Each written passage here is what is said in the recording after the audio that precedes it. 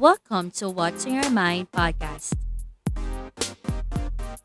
This month of May, we're celebrating Mental Health Awareness Month. In this modern generation, marami sa atin na aware na actually tungkol dito. In fact, marami pa nga sa atin no, na pinaglalaban ng mental health awareness in our family, circle of friends, workplace, and school. They, or should I say, kasama na ako doon, we fight for it, hindi po para ipangalandakan sa mga tao yung status na pinagdadaanan namin, but people do that because they wanted to be understood. So, in this podcast episode, we will go around the context of mental health and what are the factors that affect it. First, ano ba yung mental health? I believe I mentioned this already on my first episode, but let me share this again with you. According to World Health Organization, mental health is an integral and essential component of health. It is a state of well-being in which an individual realizes his or her own abilities, can cope with the normal stresses of life, can work productively, and is able to make a contribution to his or her community. Meaning, we cannot separate mental health to physical health. Hindi holistically healthy ang isang tao kapag okay naman siya physically pero emotionally and mentally may pinagdadaan at nahihirapan siyang i-overcome yon. Actually, physical and mental health are correlational to one another.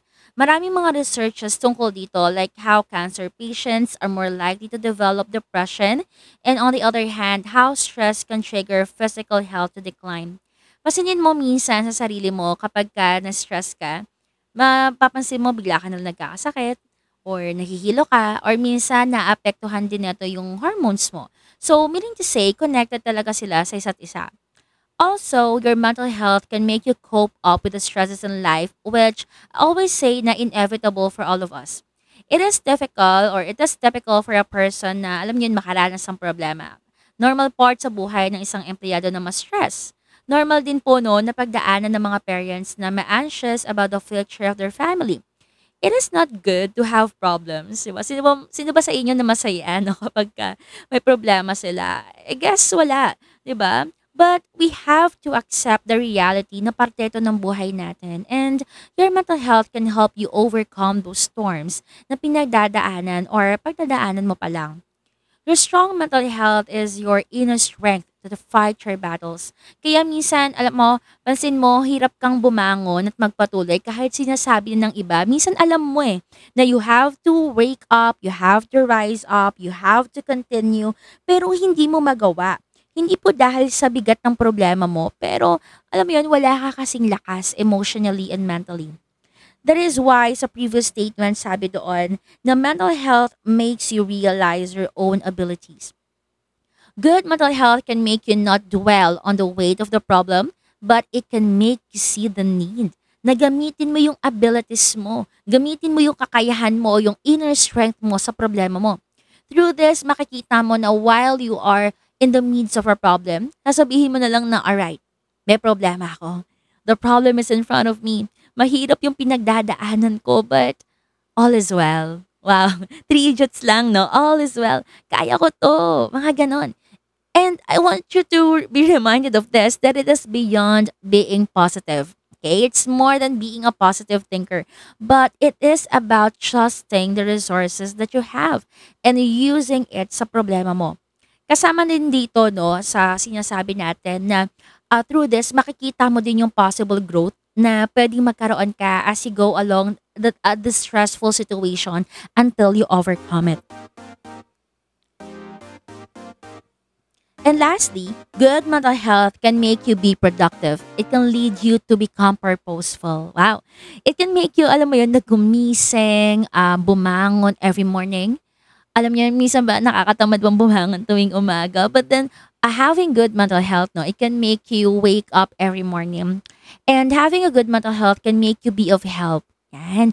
Or you can contribute also sa ibang mga tao which I believe fulfills your existence. Ako kasi naniniwala ako na we exist for something. Kung isipin niyo yun, no, kung pinagplanuhang mabuti kung paano at saan sisikat at lulubog ang araw, how much more tayo pang mga tao, how much more tayo na nakakalakad, nakakapag-isip that is on the top of the food chain. How much more Okay? So having a good health can make you live your life not only to the fullest, but also to live your life with purpose and living a legacy sa mga kasama mo. And sa lahat ng mga sinasabi ko or sa lahat ng mga sinabi ko kanina, it only proves that mental health is very important.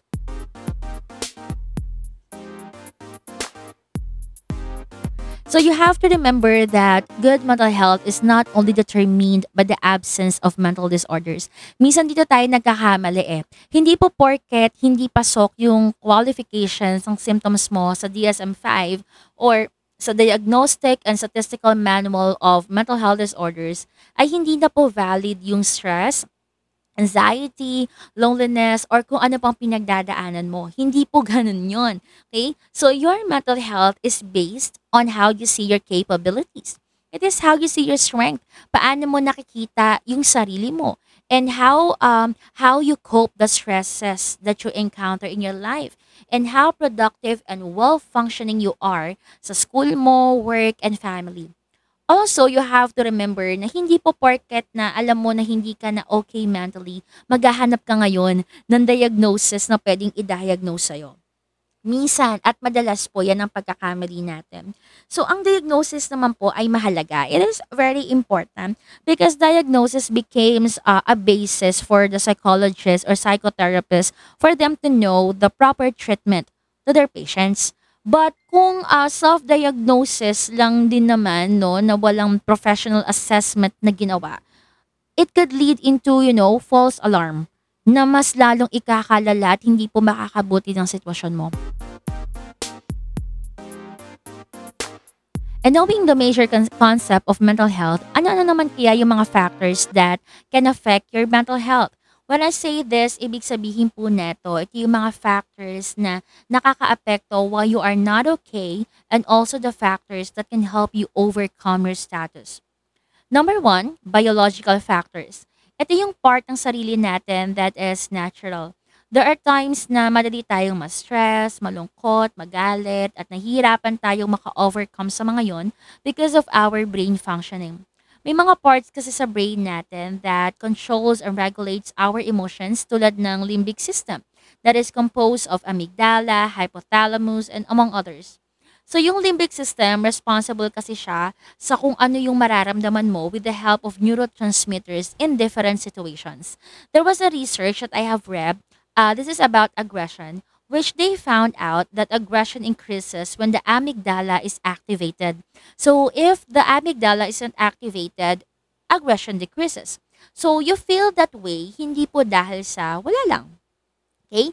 There is something happening in your nervous system that decides what would be your response depende sa sitwasyon. And with this, may mga neurotransmitters din tayo in our nervous system that intensify or lower our emotions and affects our mental health. For example, yung serotonin. Ang mga taong malungkot, mga taong depressed, mababa po yung kanilang level ng serotonin. Also, kapag mataas naman yung dopamine level, which is also another neurotransmitter, may tendency na magkaroon ng isang tao ng low interest or low energy in doing things that are pleasurable before doon sa tao na yon. And kasama dito yung genetics with the biological factors, lalo na pagdating sa mental illness. Pwede siyang maging dominant actually sa isang parent na possible at po pwedeng maipasa sa mga anak.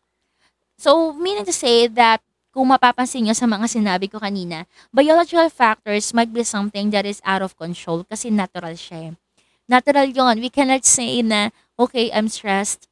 Akin na yung utak mo. Baka maluwag lang yung tornilyo niyan. Yung mga ganun tayong mga notions na naririnig natin from our friends. But it is not true. Okay? We cannot do that. Okay? Hindi po natin kayang gawin yon. But the good thing is, when it comes sa mga neurotransmitters, we can do something about it.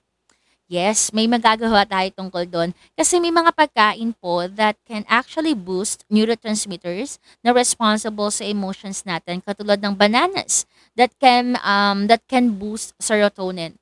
Kaya pansin niyo pala yung mga saging, yung yellow color yellow na saging, parang silang naka-smile, 'di ba? So, ibig sabihin, pampasaya talaga, okay, yung saging. Ano pa, mga eggs, fish, yan, nakakapagpa-boost yan ng serotonin.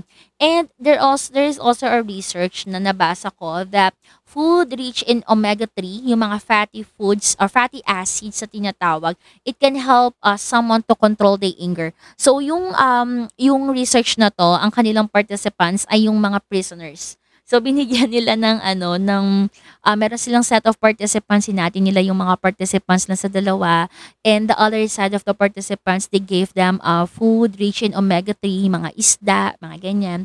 And later on, base sa resulta ng kanilang research, 37% lesser yung involvement ng grupo ng mga pinakain nila ng omega-3 ang na-involve sa mga raggards inside of the prisons. So, somehow, okay, medyo effective siya. Okay? So, number two, social factors. Your mental health is also affected by your relationship with the people around you. So, I have a question sa inyo, no? How is your environment in your workplace? Do you find the culture toxic and unusual from what you were used to? Ineffective management and toxic colleagues, no, it could also lead into burnout na most likely nararanasan ng mga young professionals. Sabi nga sa Hawthorne studies, they found out na hindi po sahod. Ayan, 'di ba? Hindi po sahod, o may correction tayo sa part na to. Kala kasi natin that salary can relieve our stress. Yes, somehow, temporarily, but according sa Hawthorne studies, salary cannot continuously motivate employees. Okay? But the motivation of the employees happens, okay, when they experience na napapahalagahan yung moral nila bilang isang tao inside of the workplace. So itong social factors na to, hindi lang po siya tungkol sa workplace, but it also includes your family, circle of friends, even yung social media. So one thing that is significant that I want you to remember on this part is yung culture. So kung lumaki ka talaga sa isang hindi magandang environment, you would perceive po na okay lang yon. You might adapt what negative behavior you learned, but it might not be associated with negative feelings, just like guilt, katulad ng guilt, no, that could turn into stress and depression kasi nga, sanay ka na eh. How would you feel guilt, di ba? Kung sanay ka na sa isang bagay or sa isang negative behavior na na-witness mo. So, tinatawag po natin siyang desensitization. Kung nasanay ka na lumaki sa isang pamilya na palaging malungkot, hindi nag-uusap ang bawat isa, later on masasanay ka. Mapapansin mo na lang na hindi na okay yung behavior at nakasanayan mo kapag ka na-expose ka na sa ibang environment. Kaya alam niyo ba, may mga iilan po na akala nila normal lang yung stress. Even on a young age, normal lang yung maglaslas kapag ka sobrang lungkot. Kasi possible yun ang nawi-witness nila. Normal lang nasaktan mo yung sarili mo.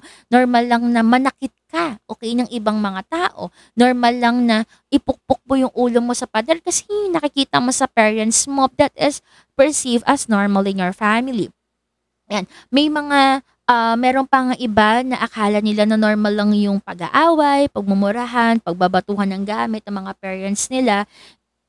They believe that it's normal. So kapag ka nakakaranas sila ng mga psychological effects about witnessing domestic violence, iisipin nila na wala yun. They will tend to invalidate it. Kasi nga normal lang naman eh. Why would I feel sad about it? Because it is happening around us. Paulit-ulit na siyang nangyayari. So sanay na, okay, yung mga taong dumadaan sa ganun. Also, 'di ba? Kapagka ano nangyayari, kapagka napansin nila, siyempre magma-manifest yan, eh, sa ibang factors or sa ibang platforms. So if there is domestic violence happening inside of your family, and then sanay ka na sa parte na yon, magma-manifest yung effect ng psychological trauma sa in other aspects ng buhay mo, katulad sa school, circle of friends, and even romantic relationships. So mapapansin siya. Okay, mapapansin siya. At kapag ka na-realize nila yung behavior na ginagawa nila, doon lang nila malalaman na there was something wrong.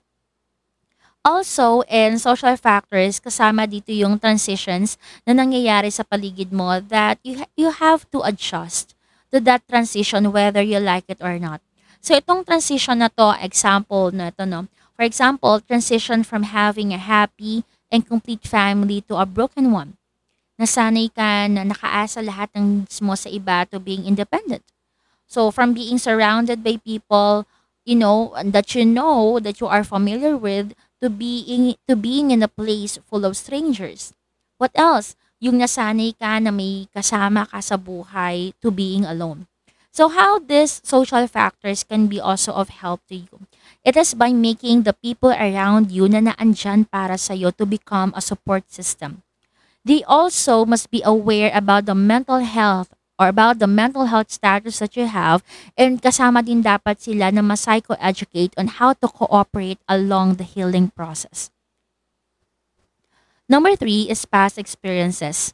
Ito yung mga history of abuse, rejection, loss, trauma na until now hindi pa din siya resolved. Yes, we know that past is past, but according to psychoanalysis, our past has a great contribution on our current mental health state. Kaya may times na hindi tayo madaling makamove on eh. There are times pansin mo, hirap kang magpatawad kasi may major event sa buhay natin that we are very afraid to confront that is related with forgiveness, that is related to anger. Nahihirapan tayong maglakad, to mag-move on sa buhay natin kasi ang bigat ng baggages na dala-dala natin. So how do our past experiences can help us to become well? The answer is very simple, but I know that the answer is very difficult to do.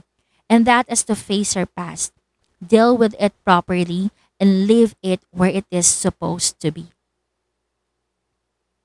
Number four is socioeconomic factors. Madalas ko tong naririnig, yan, na-stress kasi wala nang laman yung wallet. Yan. Can you relate to that? Na-stress bakit? Kasi ang daming utang.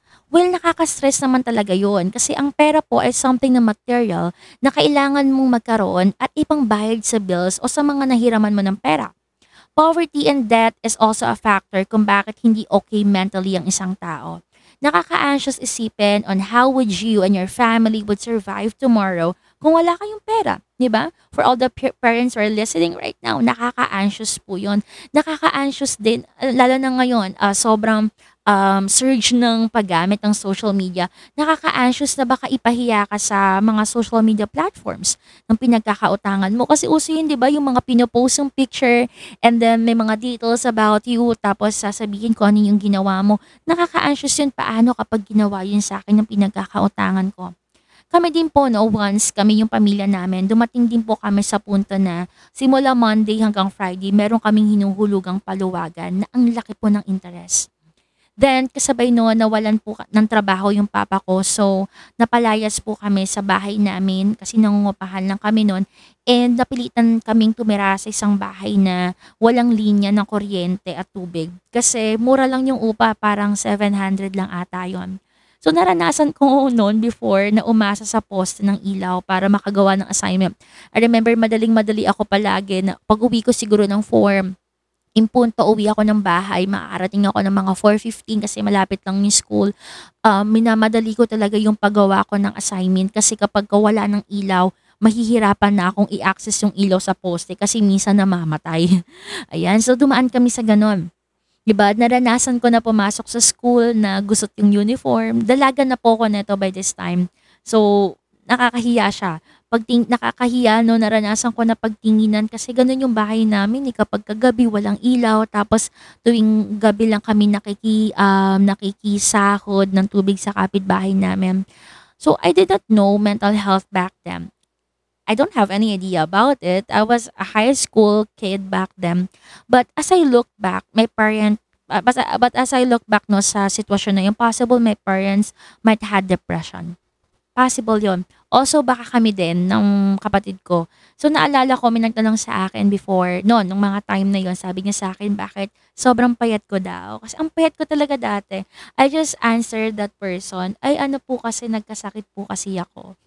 Ganun na lang yung sinabi ko kasi para wala nang mahabang kwento. So, what I'm trying to say is, I do not mean to compare my situation to you. Hindi po. I don't have the intention to say that my situation is worse than you or your situation is worse than me. No, it's not that. I just want you to know na naiintindihan kita. Hindi ka po nag-iisa. I just want you to know that you are not alone. Okay? So, the question is, how did we overcome it? paano namin siya na-overcome 'no. Actually po hindi ko po matandaan. Hindi ko na matandaan paano namin na-overcome yun 'no. Naalala ko lang nun kasi after a year, lumipat na lang kami sa ibang bahay na maayos. To the point na kapag bubuksan mo yung gripo may umaapaw na tubig. Yes, sobrang grabe gano'n po kababaw yung kaligayahan po namin at napaplantsa yung mga damit namin, nakakanood kami ng TV. So, matindi 'no. Hindi ko man matandaan yung nangyari but I am always thankful to my parents that they stood strong for us. Kaya kung magulang ka or breadwinner ka na nakikinig ngayon na dumaan sa ganito or dumadaan sa ganitong sitwasyon, I acknowledge you sa lahat ng endurance at pagtitiyaga mo. I believe in you. Through God's grace, provision will come. At pag dumating yung time na yon, please let us learn not to go back from poverty and debt. Let us manage our money well dahil yan po ay pinagkatiwala sa atin ni Lord. Ayan. So, apat lang yung mabibigay ko sa inyo. Ayan.